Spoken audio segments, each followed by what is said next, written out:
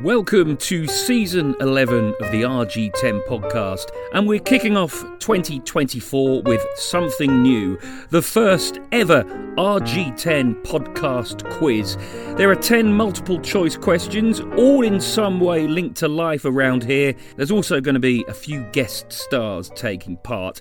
Feel free to get in touch with your efforts. The email address is therg10podcast@gmail.com, or you can DM us via our various social media channels. Your prize? Well, kudos, congratulations, and a warm, fuzzy feeling inside. And remember, if we have reason to suspect that you've used Google or copied anyone else's work, then we reserve the right to raise our eyebrows and tut in a disappointed manner. Pencils and paper at the ready. Here's question 1.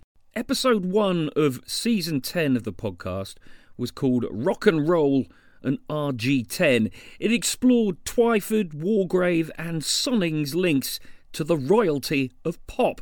Early on in the episode, I described an encounter I had with a locally based entertainment superstar coming out of Waitrose in Twyford.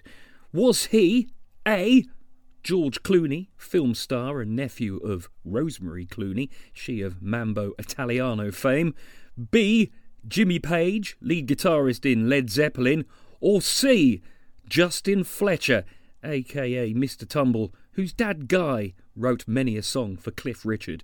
So, here's the question again. In episode 1 of season 10 of the podcast, I described an encounter I had with a locally based entertainment superstar coming out of Waitrose in Twyford. Was it A, George Clooney, B, Jimmy Page, or C, Justin Fletcher, aka Mr. Tumble? Question 2 then, and this is our first guest star. We're going to head over to the Big Plant Nursery on the junction of the A4 and Wargrave Road and hear from Gemma, who is their plant lead. So, let me know, what is the question you're going to be asking the good folk today? So we would like to know which of these winter flowering plants is known for its scent. A, Skimmia, B, Hellebores, or C, Sarcococca. So, which of these 3 winter flowering plants are known for their scent? Is it A, Skimmia,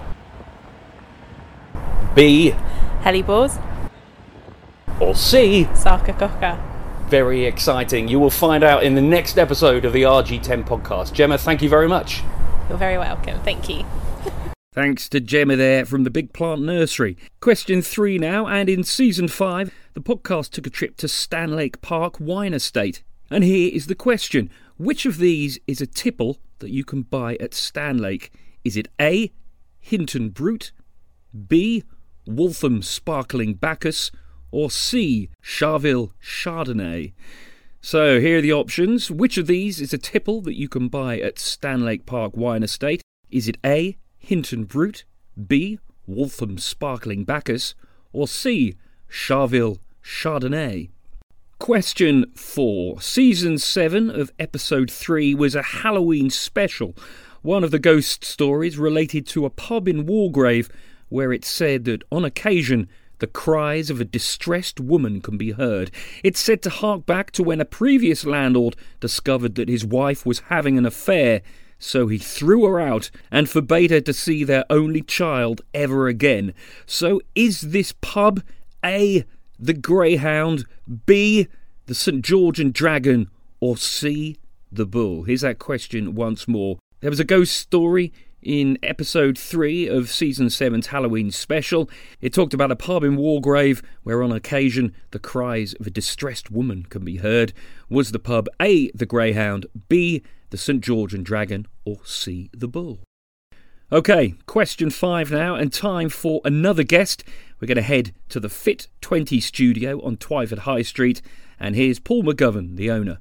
Okay, Paul, you have a question for us for the RG10 quiz. Go for it. What is it? As the owner of Fit 20 in Twyford, do I train once a week, 3 times a week, or 5 times a week? So that is the question. Does Paul train once a week, 3 times a week, or 5 times a week? And of course, when we give you the answer to that one in the next episode, I'll also let Paul tell you a bit more about Fit 20 so he can explain the answer in a bit more detail. Question 6 now, and we're heading over to Woodley to hear from Fiona Firth, who is a pet food nutritionist at Vets Clinic.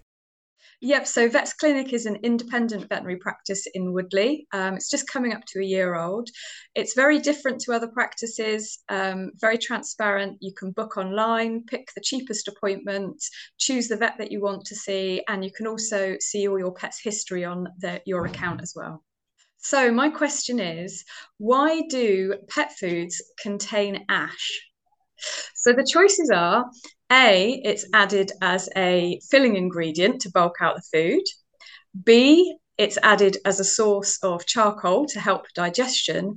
Or C, it's a technical term for the mineral content in the food. So one more time, why do pet foods contain ash? Is it A, because ash is added as a filler to bulk out the food? B, it's added as a source of charcoal to help digestion. Or C, it's a technical term for the minerals in the food.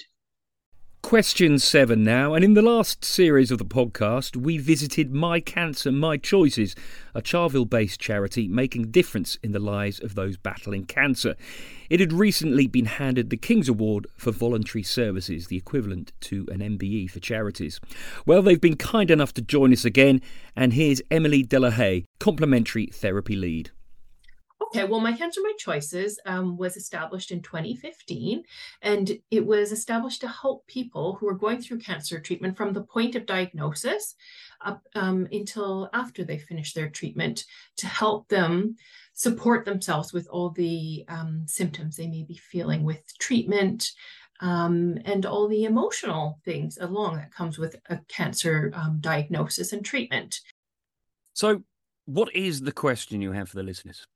Okay, so my background is an acupuncturist. So my question is, how long ago were the first Chinese medicine texts written? So the three options are A, 200 years ago, B, 500 years ago, or C, 2,000 years ago. So how long ago were the first Chinese medicine texts written? The options are A, 200 years ago, B, 500 years ago, or C, 2,000 years ago. Fantastic. Thanks very much, Emily. Thank you.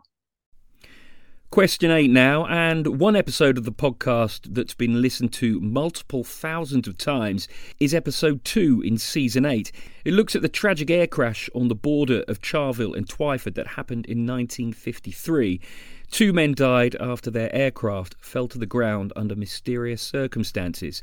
Now, it may be that you're unaware of this horrific incident, but the accident has left a legacy that can be found in Charleville Country Park. One of the lakes there takes its name from the ill-fated plane. Is the lake A, Haupt Lake, B, Canberra Lake, or C, Oral Lake? So just to repeat that question, one of the lakes at Charleville Country Park takes its name from a plane that crashed in that area in 1953. Is it A, Haupt Lake, B, Canberra Lake, or C, Oral Lake?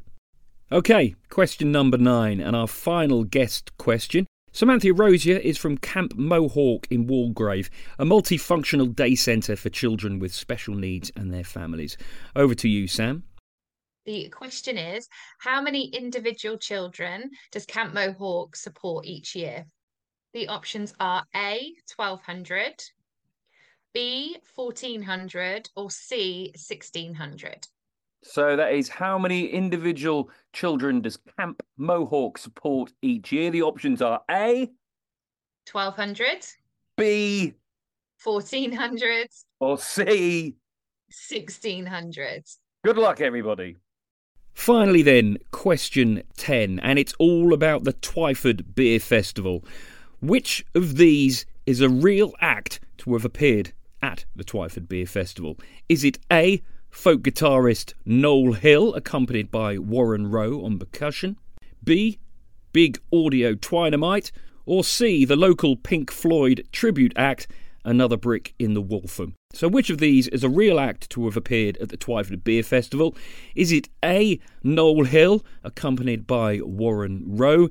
Is it B, Big Audio Dynamite? Or is it C, the local Pink Floyd tribute act, Another Brick in the Waltham? So, 10 questions there, and the answers will be in the next edition of the RG10 podcast. If you do fancy sending in your efforts, then please email the rg10podcast@gmail.com, or you can DM us via our various social media channels. Best of luck. Goodbye.